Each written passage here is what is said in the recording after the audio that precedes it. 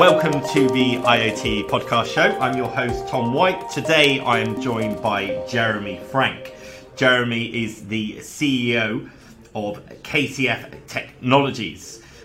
KCF is a technology development company focused in the industrial sector and transforming the American industry by solving critical Industry 4.0 problems.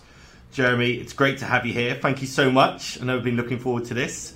Could you tell me a little bit about yourself and a bit more about KCF? Sure, I'd be happy to. And first of all, Tom, thanks for having me as a guest. I really appreciate it. Myself, I've been in this world of technology development and using technology to solve problems for about 20 years. I did a PhD at Penn State University in Pennsylvania and finished in the late 90s, so I was working on some of these underlying technologies that we are currently working on back then. And then started a company with the professor that I was working with. We have a specialty, deep area in vibration and machines at the center called the Center for Acoustics and Vibration. And our company was basically born out of that, and we've been at it for 20 years now. And I've been kind of started as one guy sitting in an office, and we're now a pretty substantially sized and successful company in this space. Wow! Yeah, fantastic. It's a great business. I had a look into it a while ago, so we've definitely been looking forward to getting you on here. Keen to kick off, Jeremy. I mean, what is actually happening with critical infrastructure at the moment, and why, as human beings, are we so dependent on this in Industry 4.0 for our listeners out there? Yeah, well, so I think I would start. There's a lot there of like what critical infrastructure is and what's actually happening. I would start with the Industry 4.0 part first, just because I know your focus is on IoT broadly. Industry 4.0 isn't necessarily a subset, but it's one of these things transpiring simultaneously. Yeah. I think I go back. People might not remember what the other three industrial revolutions were, but the first one, just basically machines using steam power instead of human power and animals to do work. And the second one is basically mass production and manufacturing, so the Henry Ford assembly line being a classic example. And then the third industrial revolution in 60s and 70s is just using computers and digital capabilities like autonomous processes, control systems, robots, all that stuff. And so now, we're in this fourth industrial revolution, and I think I spend a second on that maybe just because I hear a lot of people talk about Industry 4.0 as though it's just an abstraction or a buzzword, but there's actually about 150 years of history, and we're just in one wave of it, and none of those revolutions are completely done. There's still a lot of things that are being done the way they were 100 years ago that I'm very exposed to. So anyway, the fourth industrial revolution is real. It's happening from my point of view. And it's all just about total awareness, total awareness of all the necessary information in a manufacturing process or in a human life that makes it possible to do everything that you want to do, all the information in the right place at the right time.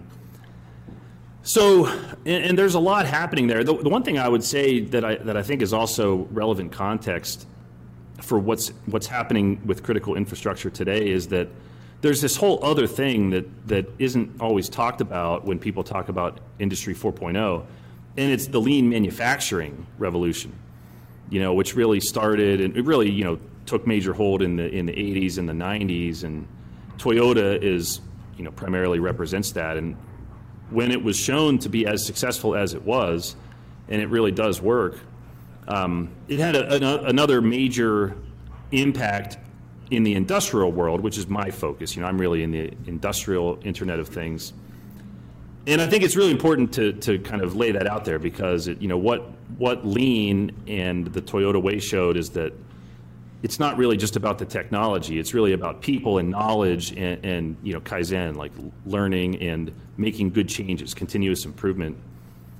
Because so now what I see with critical infrastructure and Industry 4.0 is we are at this major inflection point. It's not that this is just a buzzword without meaning behind it. There's a lot of change. There's a lot of disruption. Most of it is good change and good disruption, but a lot of it it's, what I see is that the technologies that are being deployed do work. The promise is true and it's there, but most people have not yet figured out how to actually deploy it at scale and gain real advantage from it. Yeah. Absolutely. I think this is something I really wanted to touch upon with you, Jeremy, because you're very well versed as an individual, but also KCF within lean manufacturing. Could you just touch a little bit more on the balance of lean manufacturing and its interface with Industry 4.0? Yeah, and I should, I'll say I'm not really a lean expert, but I've talked to a lot of lean experts, and we're serving some of just the absolute world-class best developers and users of lean manufacturing. I think that, just to keep it simple, I think what it really comes down to, and especially it's the nexus with Industry 4.0 that I'm most focused on. I'm not really a manufacturing expert. I'm a technology expert being deployed into manufacturing. And the difference is it's all about the people. Lean is just rooted in the reality that people are central, and learning and knowledge are central, and making incremental changes to make things better are central. And I think that's the really important thing, because if you have a technology wave come along and you forget about that philosophically, you'll end up with either disappointing or in some cases very bad outcomes. And I just think that there's I don't know if I could put a percentage on how many companies effectively employ lean manufacturing philosophically and in practice, but there's a lot that do, but there's many more that don't. And I think, that just philosophical approach to focusing on the people, focusing on continuous improvement, if you do those things while embracing a technology wave, you're going to have much better outcomes than you're going to have if you focus on the technology alone and have a disregard for the people in the learning. And there's a lot of stories like that out there. So that's how I see it. Yeah, completely. And I think that's a really valuable insight to see it from your point of view, and thank you for sharing that. Jeremy, you use the term giving machines a voice, and it's come up several times in articles, etc. Can you depict the processes involved in IoT solutions and how these address the challenges faced in the industrial environment? Yeah, I'd love to. Yeah, and it's a slogan we've been using for a while, and I'll talk about that and the process for how you deploy solutions. But maybe even before I do that, why you need to give machines a voice is it's a mess out there. There are just these massive chronic issues that plague industry. Again, within IoT, my company is really focused within machines and critical. We serve all the most critical, largest manufacturers and industrial operators, and it's a mess out there. There's just blind spots. There are just chronic issues with inefficiency, waste, danger. The majority of injuries that happen in the industrial workplace are because people are getting hurt when machines fail unexpectedly, and they're either trying to fix them in a hurry or there's actually some explosion or issue. Pumps are horribly inefficient. They fail prematurely. Fans are the same way. There's just this total, if like total awareness is the ideal of Industry 4.0, unawareness is the chronic problem. And so what we did, we were putting wireless sensors on machines in the early to mid 2000s. We were funded on some very forward-looking government programs here in the United States, both in the Department of Defense and the Department of Energy, that was focused on the industrial sector.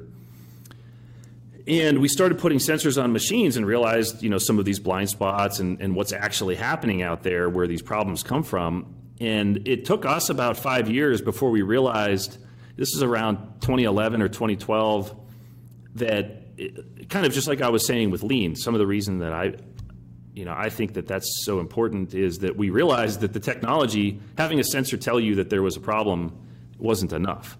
You had to have a human being understand that, and we started calling that listening to the health of the machine, giving machines a voice so that we can listen and understand what's happening, have awareness, and that's what enables you to make a positive change and start to actually create better outcomes for things. And it's kind of interesting, Tom, because that slogan, it's actually something I see being replicated by others. There's other companies that do what we do that are using similar terminology these days. And the idea of condition-based maintenance and root cause analysis, it's not like there's something shockingly new about those, and those were talked about well before 2011.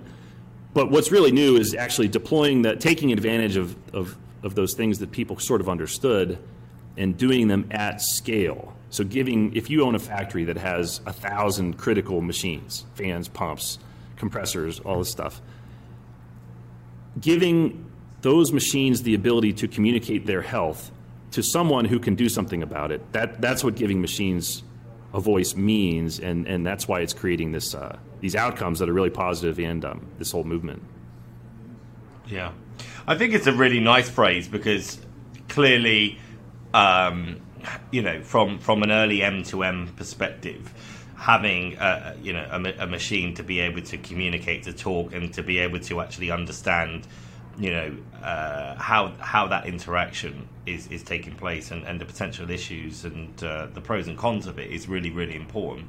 And it links on really nicely to the next thing that I was going to ask you, actually, Jeremy, because one of the reasons why we started this podcast is because IoT is this kind of unheard of technology to most people still outside of the industry, and we really want to demystify it so that people can understand how it really affects their lives. And I think it's a lot closer to people's everyday lives than they perhaps think of, right?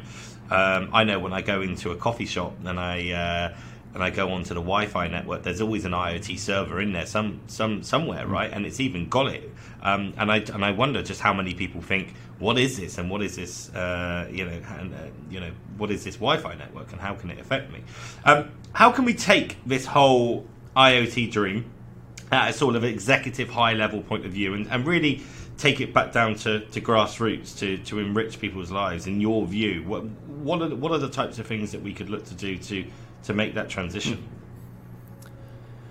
Well, it's interesting, Tom. I think, so I'm a technologist, sort of. I'm an engineer, PhD, but I'm not really a deep technologist the way some people are. I think, what your question makes me kind of think that, most people don't really need to know how the sausage gets made, how this all works. Like, I don't have a clue how my cell phone works.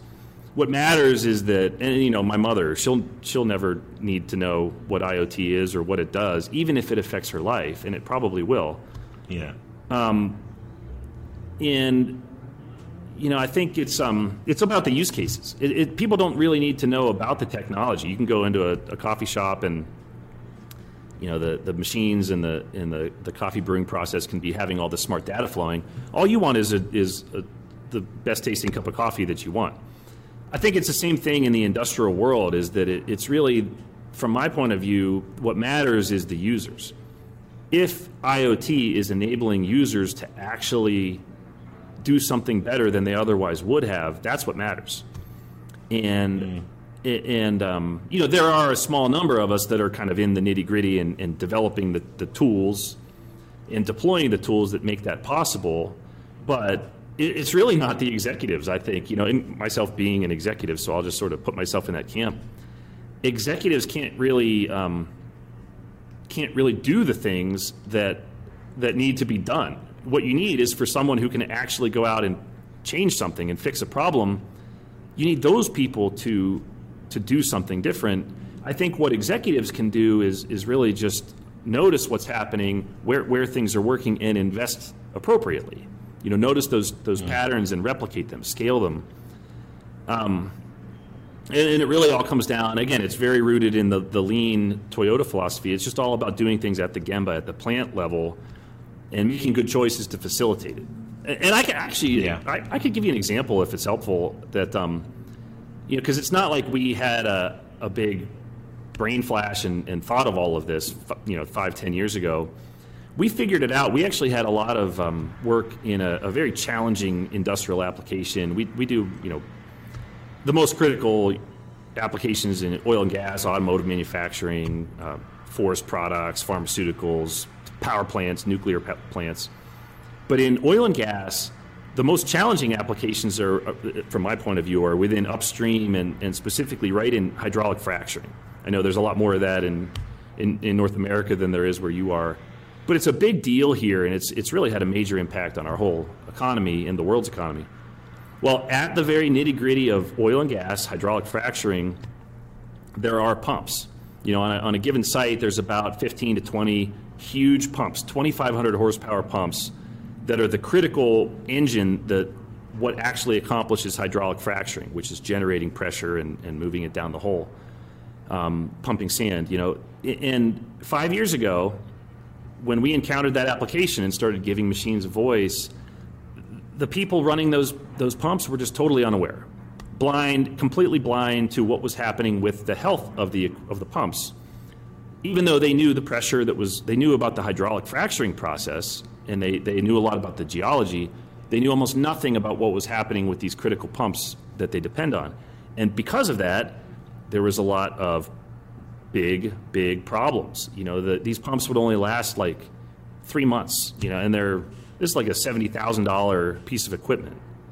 And they, you know, people would get injured. I mean, there's stories that I've heard of fatalities, you know, when these pumps, you're talking about 10 to 15,000 pounds of pressure, PSI. When they fail, it's really can be quite catastrophic, can cut a truck in half. And there's fatalities. I've heard, you know, detailed stories. Anyway, you give machines a voice, you deploy the technology.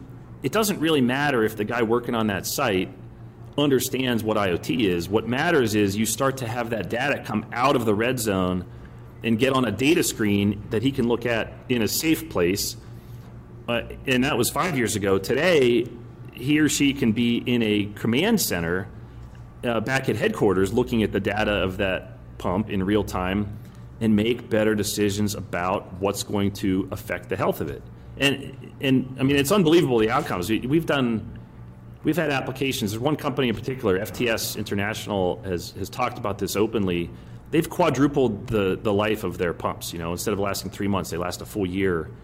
They've eliminated like 2/3, 3/4 of the downtime. Almost all of the safety incidents eliminated. And anyway, that's where I say the executives in that example and generally, they don't need to. They don't need. It's okay if it's unheard of. You know, IoT. It's okay if they don't know how it works. They just have to know that they have to care that keeping their people healthy and keeping their sites productive and efficient is a priority, which most do. All they have to do is notice that this new way of doing things works and then embrace it and then invest in it. And we see this happening, so it's really a good story. It's a positive story. Yeah, I think so. Thank you for sharing that. That's a really nice example because it's a real world event that has been changed for the better by an IoT deployment. And I think, you know, going back to my original question, I think this is how we can get it out there to the wider world that the problem and the solution can be enabled by sensors, by, you know, a variety of different methods related to IoT. We've had people on the podcast who have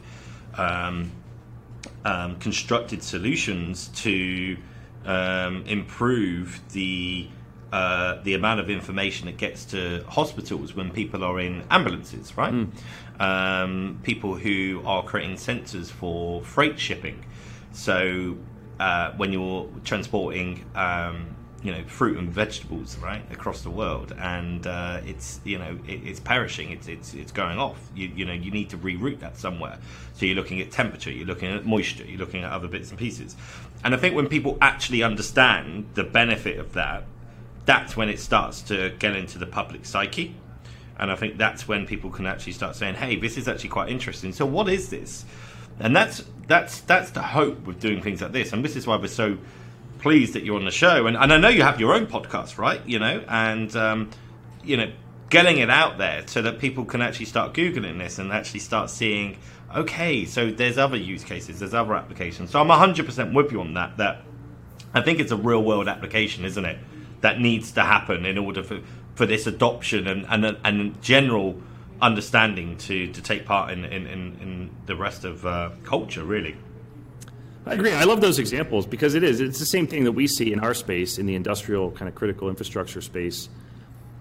You don't really need to know how the tags on the shipping containers are sending the data. You just want fresh vegetables. You know, you care about the application and the use case. If you're in the ambulance, you don't really care what they're measuring or how it's.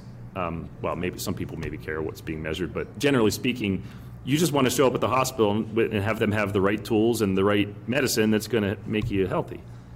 And so I'm so glad. I'm just glad that you're helping to get the word out about these things because it's all about the use cases, and it really does work. We're deep on this industrial space, but the broad story of IoT, I think it's the same thing across the board.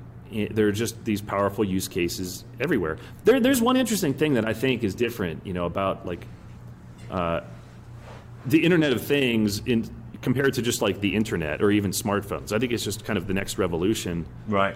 But the internet and smartphones are really tools used by human beings in our personal lives, and so the use cases are sort of more natural. You get GPS on your phone, you get email on your phone. And so the applications were relatively straightforward. I think IoT is different because all these things aren't human, and so they're complex, and there's only certain experts that really understand what's going on. And so it's just a little more, it's slower and it's more complex, but it's also bigger in total, all the applications and use cases. That's what I think is so fascinating about this Internet of Things evolution and why I'm so glad that you're helping to get the word out. Thank you. No, I really appreciate that. I mean, again, just to touch on that, so I've come from a background and working very closely in pay TV, right? And you end up going down this rabbit hole of deep tech within what was once set-top boxes to now over-the-top video, and you've got the likes of Netflix and Amazon Prime and various other providers, and something that really kind of doesn't stay too adrift from my mind is that ultimately it's just TV, right? So no matter what you kind of think about or no matter what you kind of look into it, it's just TV. It's just another film. Yes, the content could be great, but it's never going to have that impact that something in IoT could. With the examples that you've mentioned, the examples that I've talked about today, and I think that's a really good thing, and that's why I'm quite passionate about being able to talk about these things.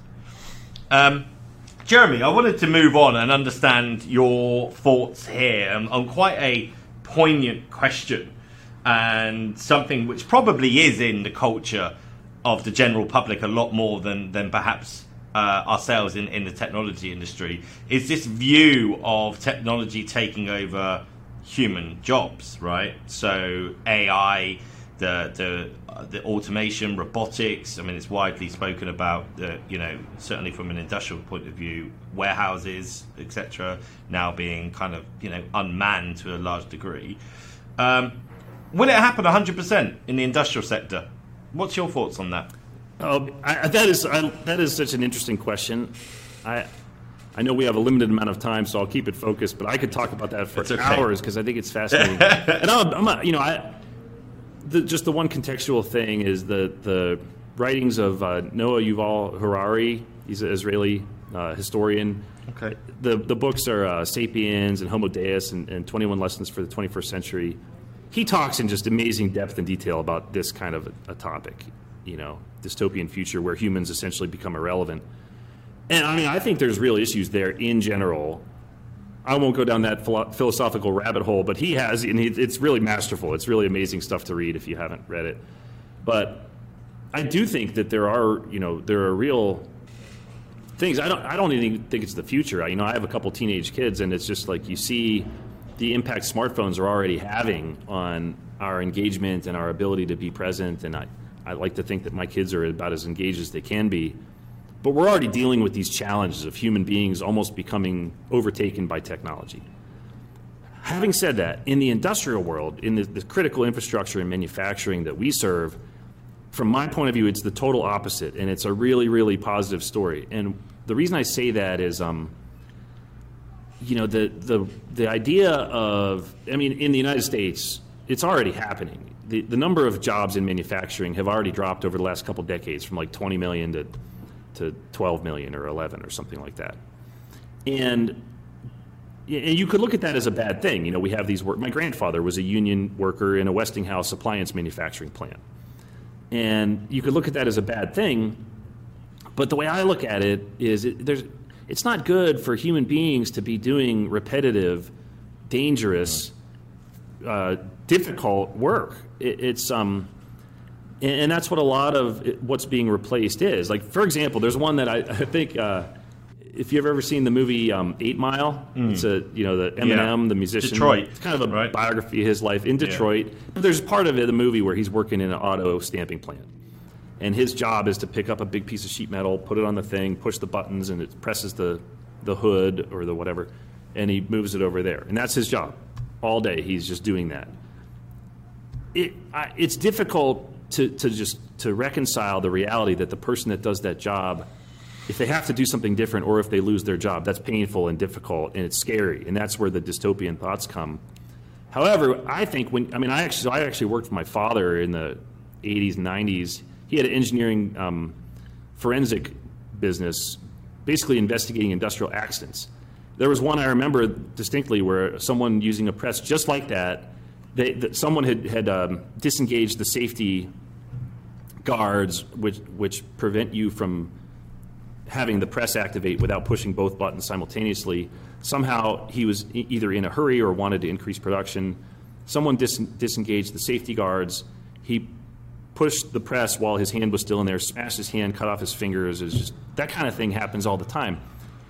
Getting people out of that kind of work is actually a really good thing for society. What I think people don't realize that I'm immersed in all the time is it just creates this, there's no job lost. It actually is the opposite. It creates an opportunity for people to elevate their skill set and do more interesting, more problem-solving, more elevated work over time. And the difficult thing, I think what so many people struggle with, and believe me, I've been in rooms where I've been yelled at by UAW auto workers who are very, focused on this topic. But the cool thing is when people realize what's actually happening, even that we're developing really good relationships with those same kinds of people, because you realize that doing a difficult, boring, dirty job is actually not a good job.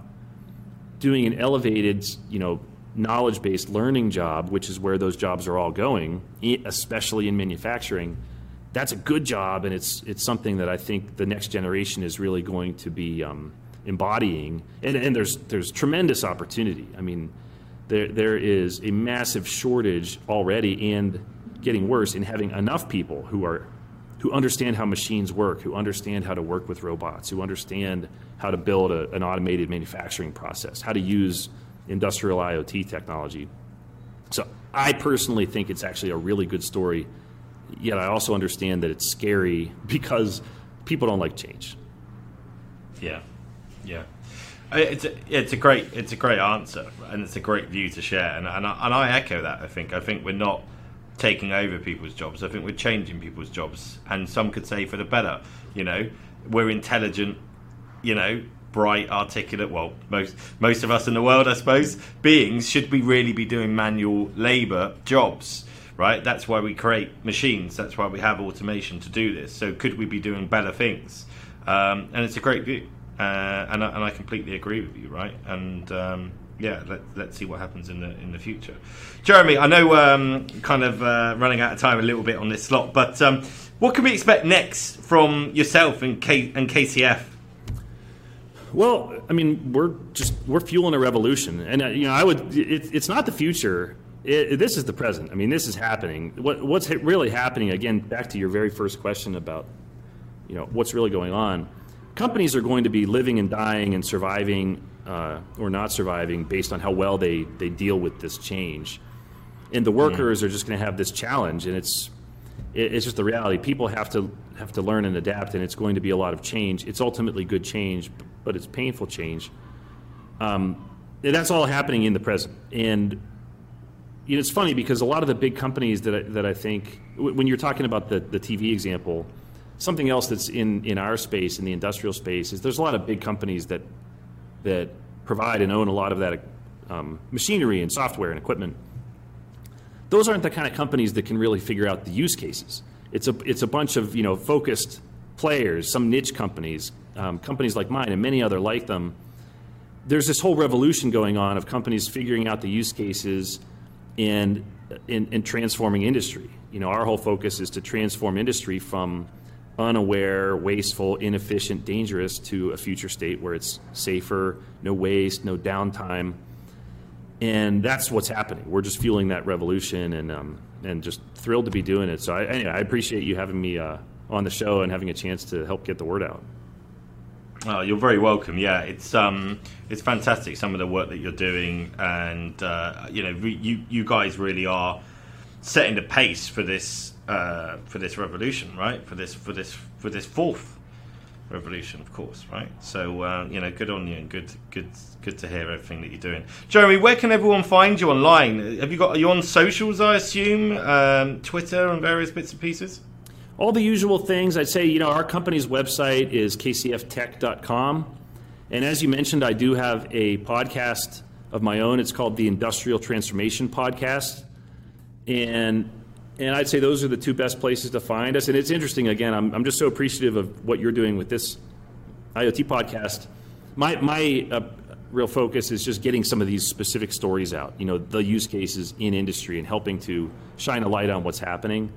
So those two, kcftech.com, you can find out what our company does and just the stories we're trying to capture and document those on the Industrial Transformation Podcast. Okay, perfect. Jeremy, thank you so much. It's been great to have you on today. Really appreciate it. And you can find out more about the IoT Podcast Show by following us on Twitter and LinkedIn. Come and join the conversation and tell us what your thoughts are on Industry 4.0's progression and what changes you have seen.